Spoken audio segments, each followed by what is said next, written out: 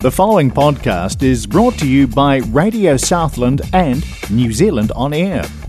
Radio Southland is a community access media station based in Invercargill, New Zealand. If you or your group would like to know more about how you can have a program on our station, please contact us.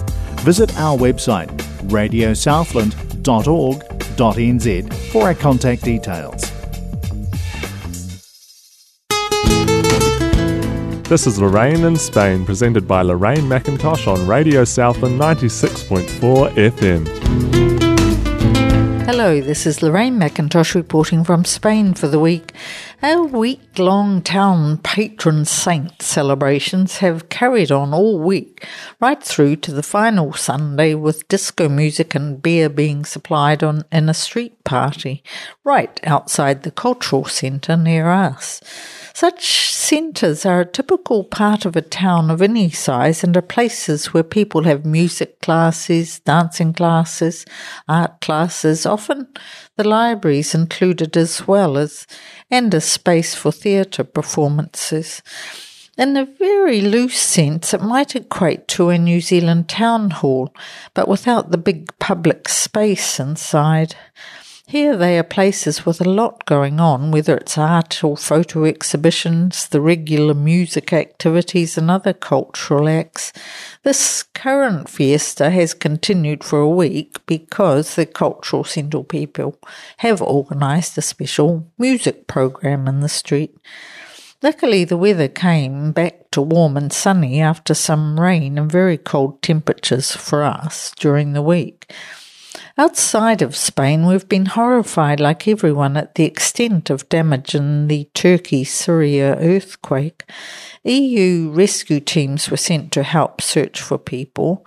Spain sent 4 naval ships and some 500 armed force personnel. Perhaps it's not too difficult logistically, as they must have been quite close by monitoring developments with the Ukraine war. I know we all feel moved by pictures of a child or a baby rescued days after the event, but the majority of the work for rescue teams must feel futile in the face of such devastation.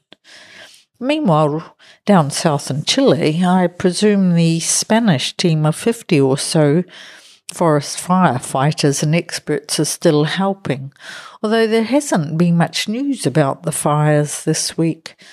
Up north in Spain, we have had an incredible infrastructural problem. New lines and trains have been made, but when the trains arrived, it turned out that they were too large for the tunnels. It appears that the measurements were wrong and no one noticed. I mean, that defies imagination, but yes, it actually happened. It's difficult country in Cantabria and Asturias, with a relatively narrow coastal region running back to the mountains, a bit like parts of the Kaikoura coast. Clearly lots of tunnels on the lines, and now existing very slow services have to continue. Of course, everyone having a field day laying blame for such a fundamental and expensive mistake. An aspect of Europe that a visitor probably noticed nowadays is the number and influence of Muslims on the continent. France and Sweden run at over 8% of their populations, which equates in France to having 5.7 million Muslims.